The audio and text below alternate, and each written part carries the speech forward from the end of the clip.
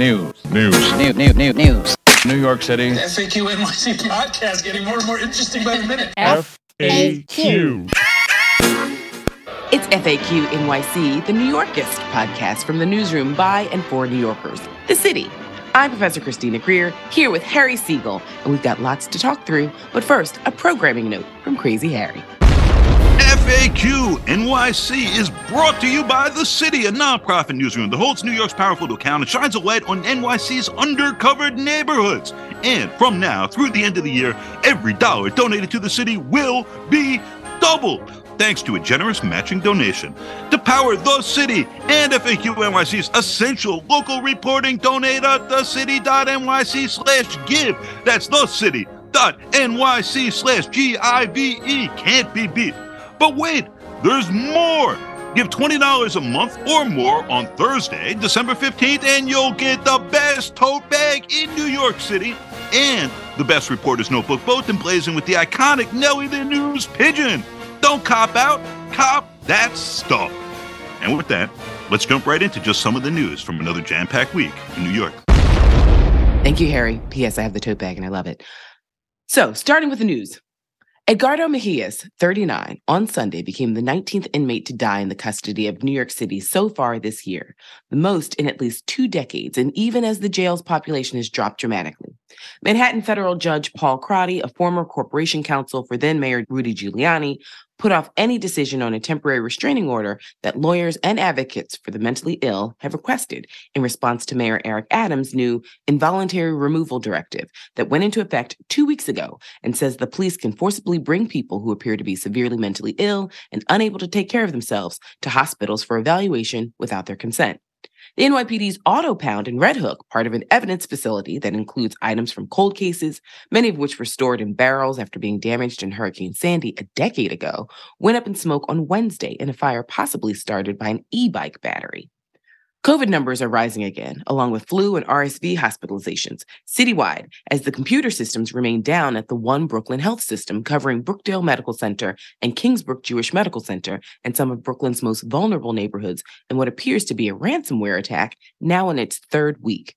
Meantime, former Comptroller Scott Stringer has filed a defamation suit against Jean Kim, whose claim that he assaulted her in 2001 when she said she was an intern on his campaign. He says she was a volunteer, derailed his mayoral campaign last year, but was never independently corroborated. Stringer's suit uses a novel theory to argue that the statute of limitations isn't up on Kim's claims. And if his case proceeds to discovery, it'll be very interesting to see what emerges about an accusation and then a subsequent one that came from the same lawyer that reshaped the mayoral race. Republicans, in the meantime, are pushing for an independent investigation of Attorney General Letitia James and the very quiet investigation she launched during this year's election into sexual harassment claims involving her longtime chief of staff, Ibrahim Khan, who resigned before any of this was disclosed to the public only after the election. The Democrats that control Albany are eager to do that, and it remains to be seen if more shoes drop that could force their hand, either about the office, about Khan, or about how it handled its own investigation. Finally, a new Siena poll out Tuesday showed that crime and cost of living remain by far the top concerns of voters statewide and in New York City. And notably, that 50% of voters in the city have a favorable view of Adams, while just 35% have an unfavorable one. Governor Kathy Hochul's numbers in the cities are even more favorable. Speaking of crime, Politico's Julie Marsh reports that Al Sharpton is convening the state and the city's top Black leaders, including the mayor, the heads of both houses of the state legislature, and many of the city's DAs for a crime summit in January to try and find common ground on this issue that defined coverage of the gubernatorial election. Remains a top priority for New Yorkers now that that's done and Hochul comfortably hung on thanks to voters in the city. Chrissy, it's been a long sort of stalemate we've been talking about since this podcast launched between the more enforcement set, which sometimes includes Mayor Adams, and the justice reform set. Do you see any chance, and in the aftermath of this somewhat closer than anticipated election, of a breakthrough this coming year, one way or the other? Yeah, Harry, I think we have a few things going on. One, we always talk about the sort of perception versus reality issue that happens in New York. So, is it the reality that your neighborhood is unsafe or you feel unsafe? Or do you just perceive that you are? And here's the thing. If you perceive that the city's unsafe, then that's going to affect how you feel about things.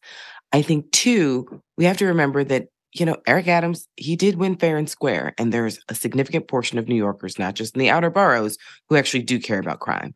I think, three, we need to look at the gubernatorial numbers to see just how well Lee Zeldin did in the 5 boroughs. And not just, with rising Asian American populations voting Republican. I think a lot of, New Yorkers, New York City New Yorkers, really do have crime at the forefront of their minds because whether it's reality or perception, they feel like the city is a much more dangerous place. As you and I have said time and time again, the city is nowhere near the 1970s and the 1980s, but that doesn't matter because, first of all, most of these people in New York weren't here during the 70s and 80s, but it doesn't matter because people think that the city feels a little differently. And I got to admit, it does feel a little hot. We're in the midst of a global pandemic. Unemployment, numbers are still a little wonky. Housing insecurity is still very real for a lot of folks in the city. We've had a really traumatic 2 years. I mean, I'm not a psychologist by trade, but let's be clear. If we really sit back and think about what we've been through collectively as a city, it's been a lot. We're a highly functioning society, sure, but we've been through some stuff. I was about to swear, but we really have. I was actually looking at some videos I made for my sister, who's a first responder, MD, from the early weeks of the pandemic. And I was, just trying to dress up and make her happy. And, she was really dealing with some horrible circumstances at the hospital and so much death surrounding her and her colleagues. So, I was trying to do what I could. And I had this thing called Spirit Week where I would dress up and, make her and my cousin, who's also a first responder, hopefully make them smile before they went to work. But I'm looking at these videos now and I'm like, Chrissy, were you descending into madness? You were trapped in your house as well. I mean, we all experienced the pandemic differently based on class, based on, some people were terribly lonely. Some people were overwhelmed because they had too many people in their house, right? Some people were in a home by themselves. So we know these things, but we have to remember these things. And I think that this collective trauma actually directly relates to this conversation of crime. And we're not linking those two enough. There are people who it feels like a powder keg sometimes on the subways. It feels like when you're walking down the streets, if you bump into someone, it's no longer like, oh, sorry, my bad. It literally feels like someone is going to explode because that could be the last straw for them, having someone bump their shoulder or scuff their shoes. So I think we have to remember that is a collective part of the conversation as we try and figure out how to deal with crime and simultaneously mental illness. And as you mentioned, this conversation about Eric Adams saying, the police can kind of take people against their will.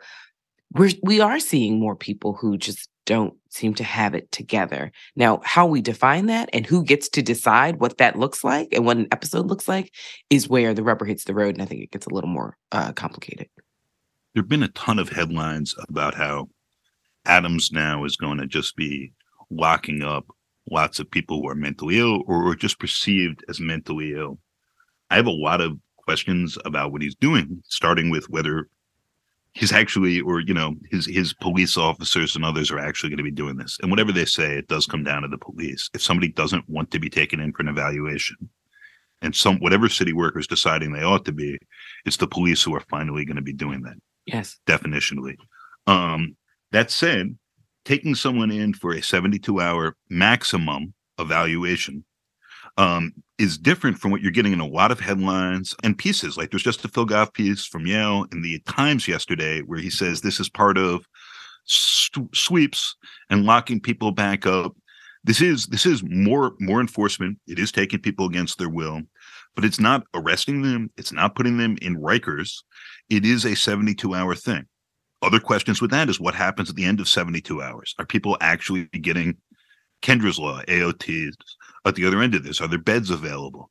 And I'm skeptical on all those fronts, but it is different from any sort, and no one is pretending, except headline writers, that this is some long-term thing that's going to take those people off of the streets and put them somewhere else. It really is, for better and worse, to the extent police actually do this, which remains to be seen, a very short-term measure that either, helps people get into care more generally, or is just sort of a cruel thing to do that ends up right where you started, not even 6 months later, 3 days later.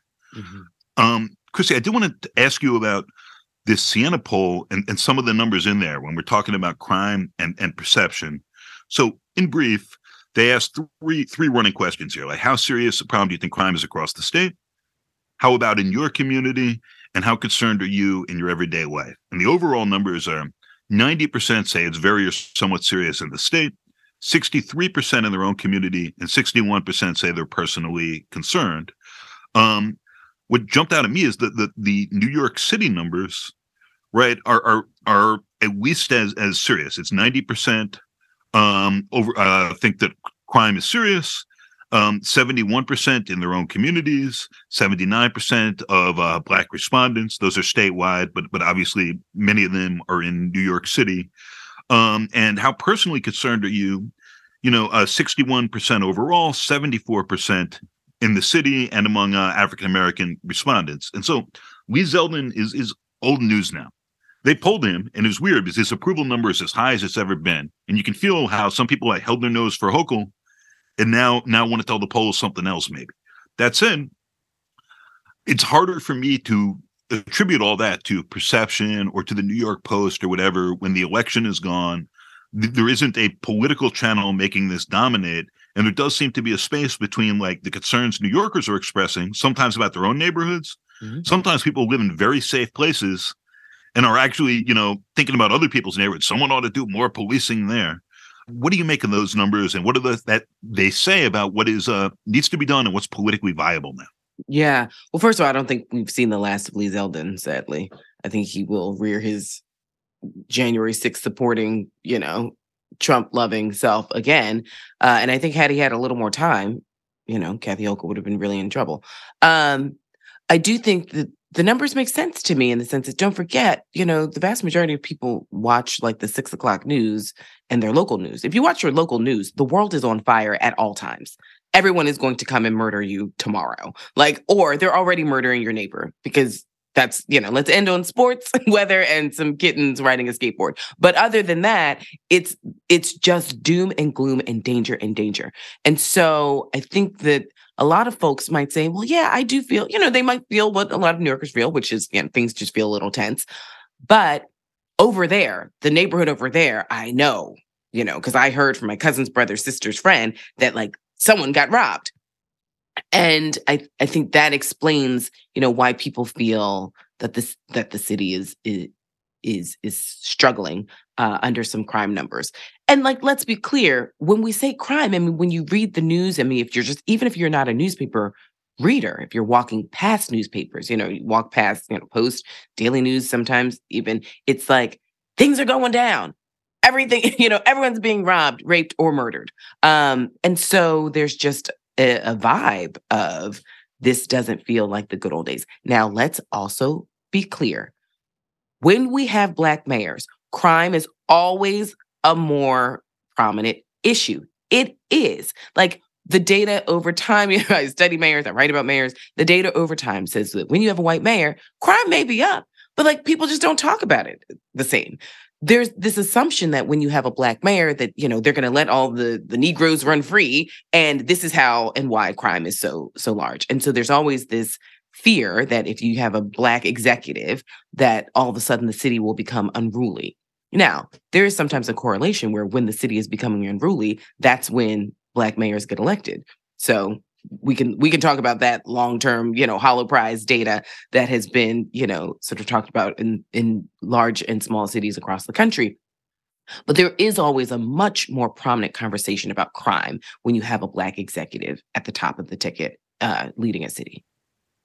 And Black leadership at an unprecedented level, right, at this point across the state.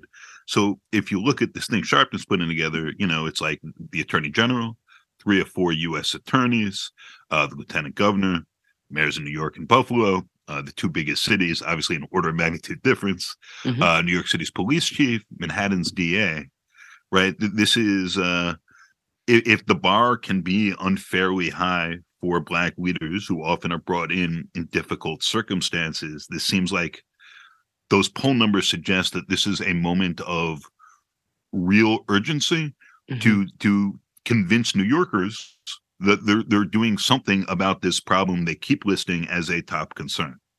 Well, shout out to Al Sharpton for convening this. And I don't know, I don't know if a one-day symposium is going to cure anything, but it definitely is a conversation that I've had with a lot of other sort of Black people who care about the city, who, either talk about politics or do politics, or journalists who talk about politics, largely because it's like, descriptively, we've never had this much Black representation across the state, ever, in the history of this nation, in the history of the state, in the history of the city. So why is it that the life chances and life circumstances of Black people have not been elevated exponentially? And so I think it is worth a conversation with Black leadership, because obviously if we're going to talk about crime, we also have to talk about education and housing and, mental health issues and post-COVID. I mean, we're not post-COVID, but, COVID-esque issues that have affected Black communities disproportionately. So hopefully that will also be part of said summit and conversation. But I definitely think that, a lot of the conversations I've had, which is like, how is it that we have all this Black leadership, but like things don't seem like they're changing? So is it a structural or institutional problem that we have to deal with?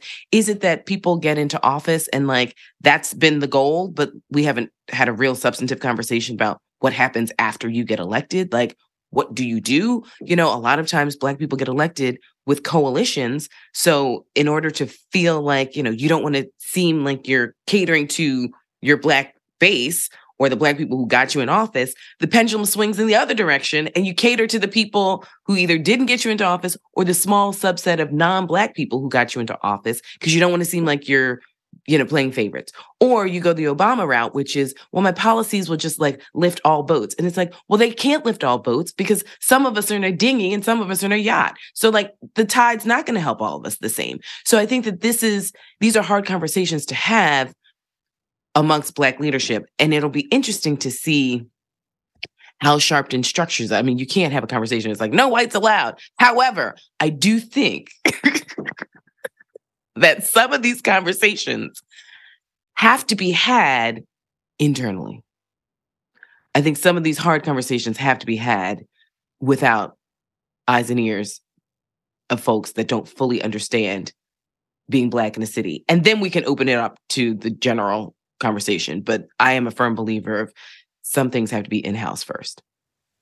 So speaking of difficult conversations and also white interlopers, it's complicated to have Sharpton, who's been citywide figure of different sorts. We've got this new documentary, Loudmouth, out as the person convening this and raising his hand and giving this story to sharing this story with Politico, Julie Marsh there, that he is the person convening it, just given his own history, how he's perceived in large parts of the city.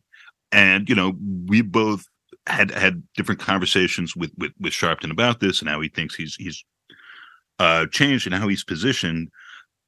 But that creates complications, I think, in terms of taking whatever might emerge from those conversations in-house and presenting them in interesting and challenging ways, potentially.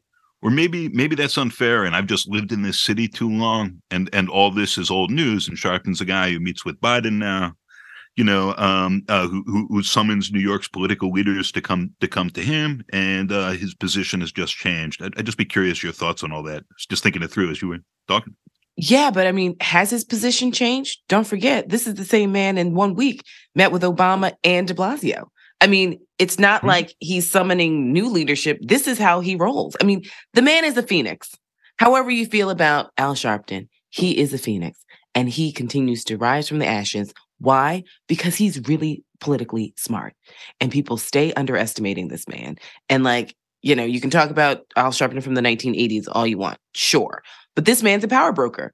And I do think that, my level of respect for him comes from two things. I think, as I've said on the podcast tons of times, I love cities and Black people. And I think that he does too. And so I do think that this convening, I don't know what comes from the convening, but I think the convening has to happen because we can't keep going down this road of Black leadership and Black people get nothing. And the specific history of Black people in this city of exclusion and gentrification and being pushed out and pushed, like these numbers at Rikers aren't coincidental, like crime only happens in 6 neighborhoods. Please, as I've said many times on this podcast, I have gone to private school my entire life. I teach in private school. If you want to find drugs, it's called dorms. Go find it, right? So our conversations about safety and, equity, I mean, they're bogus. And I think that there's a certain level of exposure that needs to happen about, like, what do we mean when we say we're all living in this city together? And, like, what does leadership really mean? Because I understand the constraints of leadership. I think I do, right? A lot of folks don't really have the budgets that they think they have. Mayor Adams' budget is largely spoken for. He doesn't have a lot of wiggle room. You think about a public advocate, it's like, well, I mean, it's somewhat a symbolic job. It's also the job that you make it, right?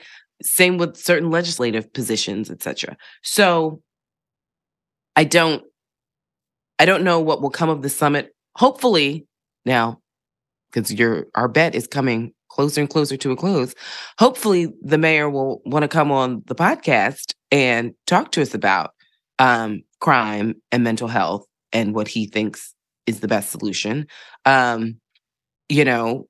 Maybe we can do FAQ field trip and go to the summit, even though I just said no whites allowed. But that's just me saying that that's not the summit. But I do hope the mayor will come on the podcast and talk to us. You might owe me dinner. What's our due date? Because it's looking more and more like I can order everything off the menu and you're paying for it. Oh man, bosses at the city. We'll discuss expense accounts here. I just Al Sharpton is incredibly smart. He's not somebody plainly to be underestimated. He's been underestimated at other people's risk for a very long time. Simultaneously, as the person convening this, right, and this is these different conversations, when you're talking about rising from the ashes, there's a whole number of people who hear that and immediately are thinking not the 80s, but the 90s, and whose minds go to Crown Heights, and then to Freddy's, the store that burned down in 95, I believe, in Harlem. And the complications of having him as a central figure, which actually takes me back to this Siena poll and how differently everything in New York seems to be perceived within the city than in the rest of this state. General fears about crime aside. It's tricky, and this is right. This has been the question since the 60s in a lot of ways, and through generations now of Black leadership that's taken different approaches. Is how can you hold on to, maintain power, do right for communities that have been in significant ways left behind, while maintaining broad enough political support to do that? And who are the people you put forward? Who are the ones who need to step back behind the scenes for all that to happen? I think it's a really interesting moment. And after this very scary, but not all that much change for Democrats state race, what happens this year with where it's like, let's push forward with new reforms. Let's make sure that landlords or employers can't see criminal histories and things like that, versus where do we need to be doing more enforcement? Is in some ways the whole game. And obviously we're not going to sort that all out this week, I know, right. But there's a lot to dig into. And can I just add really quickly, what we have to remember are two things. One, there was a systemic disinvestment of cities when white flight happened, and then it was middle class flight. But in a lot of cities, especially in New York, when like Black people were kind of like left back in the cities, there was like a planned disinvestment on the local, state, and federal level. So like cities are living organisms, but they are planned living organisms. And so we can see the direct disinvestment of public housing when white people leave and Black people and Latino people move in. I mean, all of these things, every single policy in America is rooted in racism, not race, racism. So the layout of every city is rooted in racism. The layout of every single housing, education, environmental, transportation, you name it, it's rooted in racism. So we have to remember that like Black people are living in this organism that oftentimes from the 60s, 70s, 80s, 90s, and even today is largely led by white people who have understood that and they've done that. That's one. Two, states are red. When you leave cities, they're red. So New York is red, Pennsylvania, Pennsylvania, all these states, as Malcolm X reminds us, are southern states. So this is the second you leave the 5 boroughs, which, mind you now, they were a little purple this time, by the way, not blue. But when you start leaving major cities, the whole state is red. So these conversations about crime and leadership aren't going to go away because folks have very specific thoughts about there's a reason why people leave cities. They don't want to be with immigrants and people of color. I mean, that is when you poll people why did you leave a city? It's because I don't want to live with people who don't look like me. That's just what America is about. So until we can have those honest conversations about what states really look like and what New York State in particular really looks like, not just every 4 years during a presidential election, I think it'll help people understand some of these conversations much more clearly. I think that New York held its Democratic supermajorities in both houses of the legislature may be productive for that conversation in certain ways. That was one interesting threshold here. I also think if racism is not something that is going to disappear or go away and is stamped on the territory as well as the map in all these significant ways, the really interesting questions, as New York it's been about gentrification and displacement for 30 years now, about what happens if that really shifts, as there were signs of during the pandemic and reasons to think that might continue afterward. And the people who are more easily able to leave, who are more likely to be white and affluent, shift out of the city. And thus some of the marginal politics of this, of who is part of this city coalition that we, and who's part of the broader state ones, the redder ones that often define themselves against those core cities, as Lee Zeldin did, the terms of that conversation may shift depending on where the population is and depending on who's staked to having trains that work. And that really matters, but you're going to be on those trains versus who's just reading stories about, some more scary shit happened. Mm-hmm. I'm glad I'm not there and around those things. And maybe I don't want my kids going to school there or whatever. Right. And not just those things, those people. Let's let that linger as our closing note here. FAQ. This has been FAQ NYC. We're a part of The City, a nonprofit, nonpartisan newsroom dedicated to hard-hitting reporting that serves the people of New York. From now through the end of the year, every dollar you donate to The City will be doubled, and you can do that by going to thecity.nyc/give today. That's thecity.nyc/GIVE. We are headquartered at NYU's McSilver Institute for Poverty, Policy, and Research, and are a proud member of the Brickhouse Cooperative of independent journalists, critics, and artists. Online at popula.com. Our hosts this episode were Christina Greer, professor at Fordham University, and Harry Siegel, who's also our executive producer. I'm our engineer, Adam Chimera. Thank you, listener, for joining us and making it this far. Be kind, be cool, and we'll be back soon with more.